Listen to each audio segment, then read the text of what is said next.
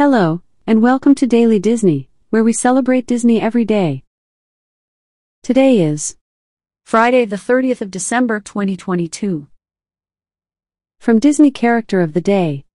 Sebastian is a crab from the Disney animated feature film The Little Mermaid. King Triton's royal court composer, he has a passion for music and is given the order to watch over his mermaid daughter Ariel and make sure she stays out of trouble, a difficult task.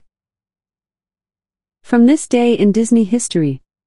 On December 30th in 1928, the second Mickey Mouse short to be produced and third to be released, Galopin Gaucho, premieres in theaters. Also in 1988, the Pixar short Tin Toy is released. From Disney Quote of the Day. There's really no secret about our approach. We're interested in doing things that are fun and bringing pleasure and especially laughter to people. Quote by Walt Disney. Thanks for listening. Have a magical day.